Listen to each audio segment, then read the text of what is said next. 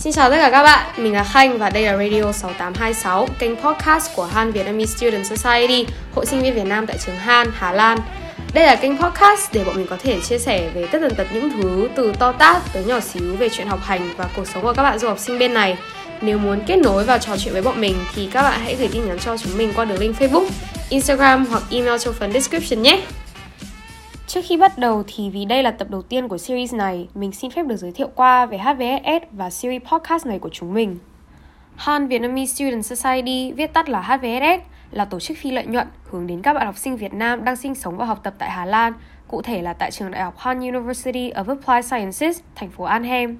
Hội sinh viên Việt Nam có định hướng phát triển để trở thành một cổng thông tin hữu ích và tạo ra một sân chơi lành mạnh giúp mọi người có thể kết nối.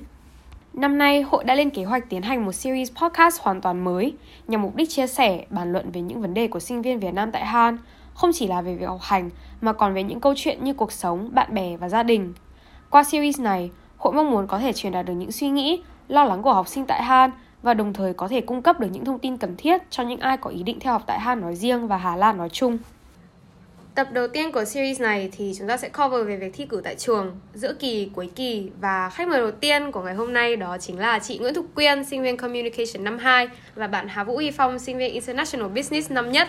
Xin chào các bạn, mình là Quyên. Còn mình là Phong. Trước khi chúng ta lắng nghe những chia sẻ của khách mời thì mình xin phép nói qua về hình thức thi tại Han. Ngoài bài thi tập trung chia phòng, có thể là viết tay, làm trên máy tính, thì có những môn sẽ yêu cầu học sinh phải hoàn thành một portfolio là tổng hợp những assignment trong quá trình học hay là một bài presentation nhóm. Những yếu tố kể trên thì đều rất quan trọng trong việc quyết định là bạn có pass môn hay không, và bạn chỉ cần fail một trong hai phần đó thì coi như bạn đã trượt và cần phải thi lại. Đầu tiên thì chúng ta hãy lắng nghe chia sẻ của chị Quyên về đợt thi giữa kỳ vừa rồi. Chị Quyên, tâm trạng sau khi thi xong thì chị thấy như thế nào? Nói thật ra ấy, thì cái kỳ vừa rồi của chị khá là nhẹ. Tại vì môn duy nhất mà chị phải thi là môn tiếng, là tiếng Hà Lan ấy. Đấy, còn đâu những cái môn khác thì chị chỉ phải làm bài thuyết trình và gửi lên cho giáo viên thôi.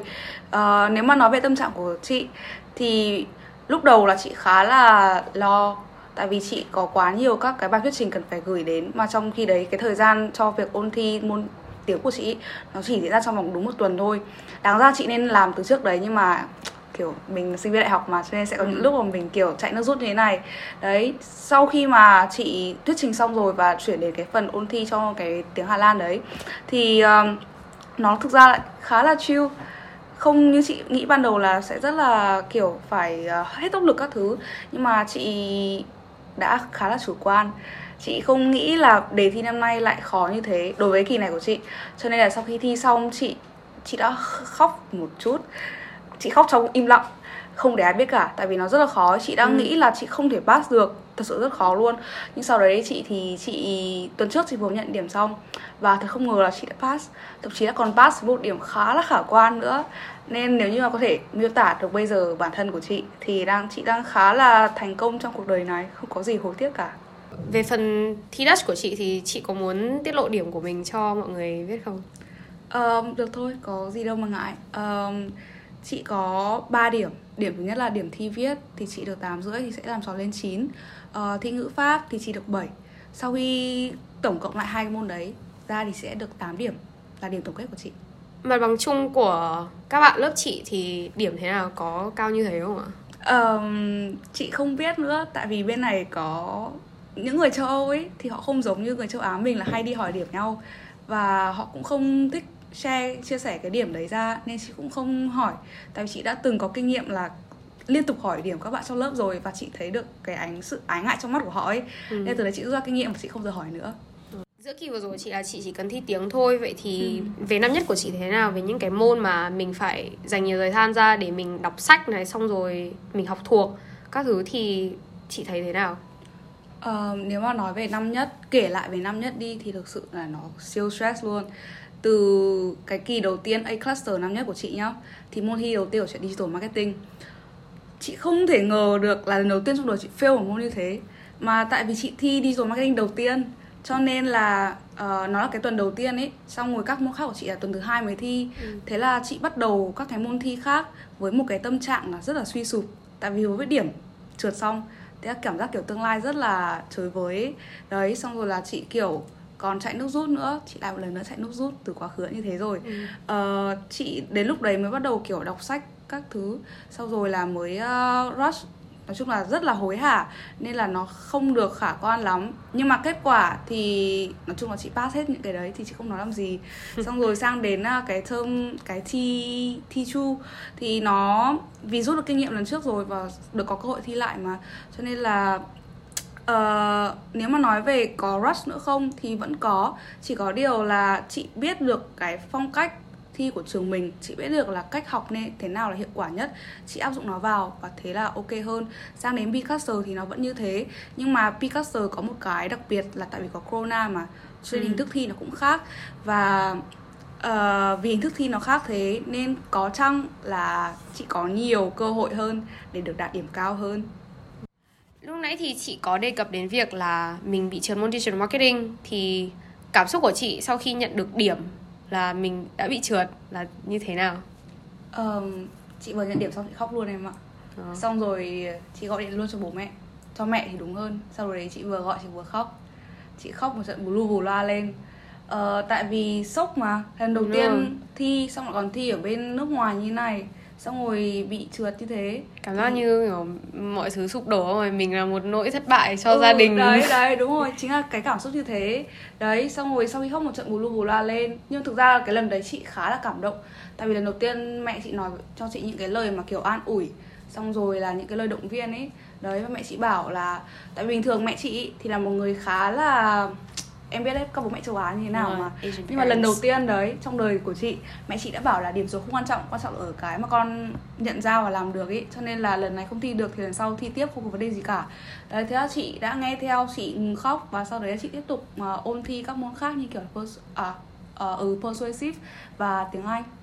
Sau khi mà trường môn digital marketing thì chị có thay đổi cách học của mình không, hay là chị vẫn áp dụng cách học cũ nhưng mà kiểu học kỹ hơn thôi?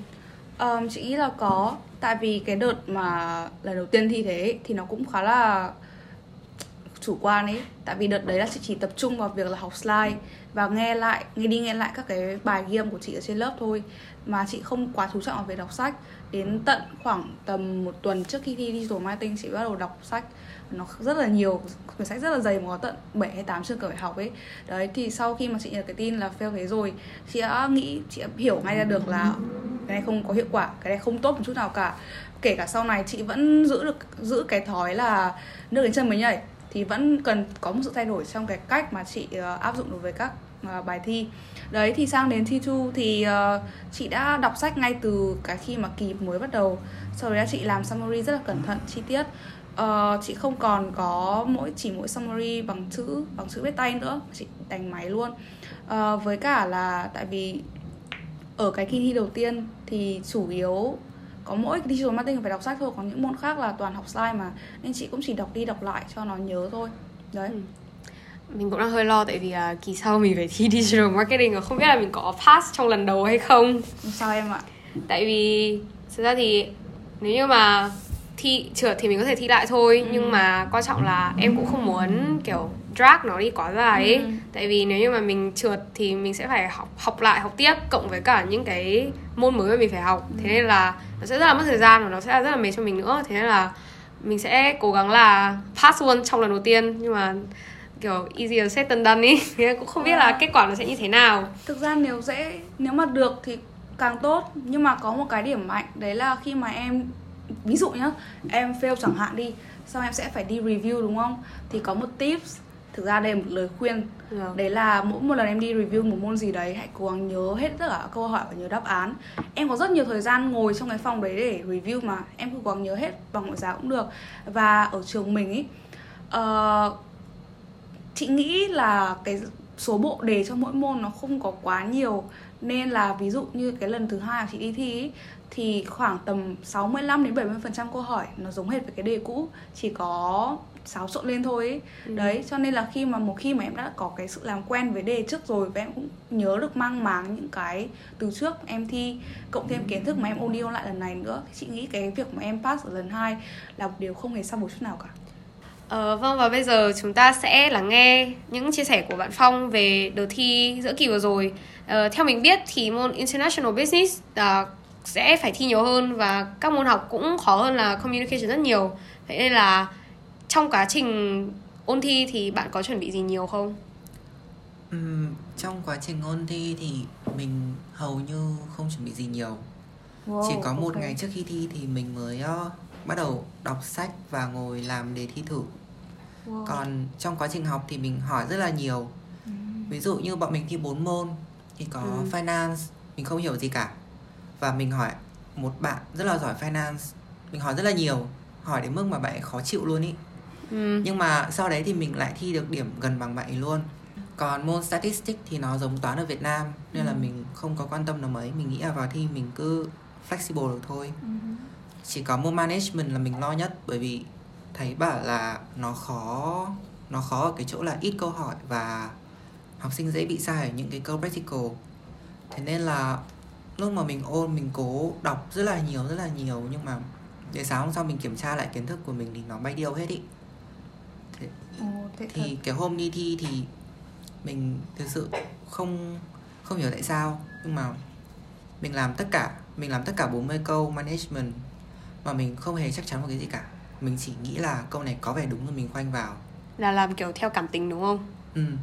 Sau đấy thì nhiều khi cái đấy cũng đúng mà.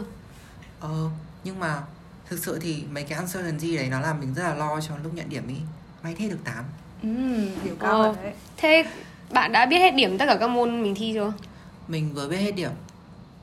Có thể nói là mình là đứa international student duy nhất trong lớp. Và mình cũng là đứa điểm cao nhất lớp. Bởi vì lớp mình có những đứa trượt cả 4 môn. Có những đứa chỉ vừa đủ 5,5 để pass. Mà cũng có những đứa thì được gần bằng mình. Chỉ có một đứa duy nhất hơn mình là một bạn người Bulgaria, và bạn ấy được 10 tiếng Anh thôi. 10 tiếng Anh luôn á? 10 tiếng Anh. Is that possible? Chị chưa bao giờ trong lớp chị, cái năm học của chị năm ngoài, chị chưa thấy ai được 10 tiếng Anh cả. Bạn Phong thì vừa giống như mình là vừa tốt nghiệp cấp 3 xong, vừa thi đại học xong, khoảng tầm 2 tuần sau là đã cắp đít bay sang Hà Lan để học. Vậy thì cái trải nghiệm học đại học của bạn thế nào? Nhất là ở nước ngoài nữa, nó khác với cấp 3 rất là nhiều. Theo kinh nghiệm của mình cũng thấy thế. Thì đây cũng là lần đầu mình học đại học mà. Đúng rồi. Nên là ban đầu mình chưa biết nó như nào. Nhưng mà mình nhận được 4 quyển sách rất là to cho cả 4 môn. Và mình không hề hiểu rằng là mình lúc đấy mình mới biết là mình phải đọc hết cả 4 quyển sách đấy để pass hết cả 4 môn. Đúng rồi. Và mình rất là bất ngờ. Mình tưởng là mình sẽ được dạy những thứ ấy trên lớp, và rồi kiểu chỉ cần nghe giảng trên lớp rồi về nhà làm bài tập là có thể qua môn. Nhưng mà hóa là không. Có tất cả các môn đều cần phải đọc sách, xong rồi đọc những cái thông tin phụ ở sách. Rồi kể cả trong finance có những cái câu hỏi phụ rất là ngớ ngẩn, như kiểu hỏi về công ty kế toán nó sẽ khác gì với cả một công ty bán hàng, và về các tỷ giá của nó, về các số liệu của nó sẽ khác nhau như nào. Mặc dù thầy cô không dạy trên lớp, nhưng mà trong cái đề thi thử nó lại xuất hiện. Thế là lúc mình làm đề thi thử mình rất là hoang mang của mình, vì mình có cảm giác là mình miss rất là nhiều thông tin. Nhưng mà sau mình nhận ra là nó cũng chỉ có 0,5 điểm trên 10 điểm thôi. Thế nên là đi thi mình skip luôn câu đấy. Mình có cảm giác là ở Việt Nam thì mình học ở Việt Nam thì là thầy cô dạy mình học. Nhưng mà ở đây thì là mình học từ thầy cô ấy, kiểu mình mail thầy cô càng nhiều, hỏi càng nhiều thì họ càng chú ý đến mình và họ càng cho mình nhiều kiến thức ấy. Ví dụ như môn finance thì mình có một ông thầy rất là nice, và ông ấy luôn luôn cố dạy học sinh hiểu bài một cách 100%. Và cuối giờ mình có hay ở lại và hỏi ông ấy về mấy câu khó. Thì mình cũng hỏi ông ấy nhiều, và mình nhận ra là cái cách họ cũng chỉ là những người mà có kiến thức thôi ấy. Mình phải là người đi extract cái kiến thức đấy ra từ họ ấy. Đó, nó mình cũng không thể là mãi mãi bị động như hồi cấp 3. Đúng rồi, nó cũng là vấn đề về cái việc tự chủ ấy. Là mình phải reach out với thầy cô nếu như là mình có cái gì mình muốn hỏi. Chứ cũng không thể là mình đợi xong rồi thầy cô trả lại kiến thức cho mình. Nó cũng là về cái việc mình tự học thôi. Nó là một trong những cái cách mà để mình lấy kiến thức thôi. Là phải tự giác nhiều hơn khi mà đã học đại học rồi. Chứ nó khác biệt với cả cấp 3 rất là nhiều. Một câu hỏi cho cả hai thì là trước khi mà đi thi thì mọi người sẽ dành ra bao nhiêu thời gian để mọi người học? Tức là ví dụ như là trước kỳ thi 1 tuần này, ví dụ trước kỳ thi 3 ngày, hay là như em là kiểu 10 mấy tiếng trước kỳ thi học còn nhiều hơn là cả cái tuần mình được nghỉ để mình học. Vậy thì cái thời gian mà mọi người dành ra để chuẩn bị cho kỳ thi là bao lâu? Chị nghĩ là ai cũng phải nước rút thôi đúng không? Ai nước để kiểu chân mới nâng nhảy. chân mới nhảy ấy. Chị thường là 1 tuần. 1 tuần là khá nhiều. 1 tuần. Em thấy là khá nhiều. Thế còn Phong? Em không biết khi nào em học nữa. Em cứ ngồi xong em chơi, xong em học, xong em lại chơi, xong em lại học.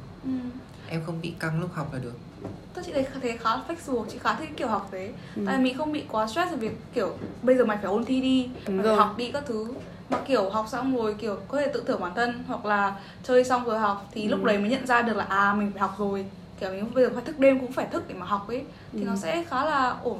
Sắp tới thì qua kỳ nghỉ đông, học sinh ở Han thì lại có một kỳ thi cuối kỳ nữa. Mọi người có muốn chia sẻ tip gì hay là có những lời gì muốn nói đối với những bạn mà chuẩn bị sắp thi không? Mong là các bạn sắp thi sẽ đỗ ạ.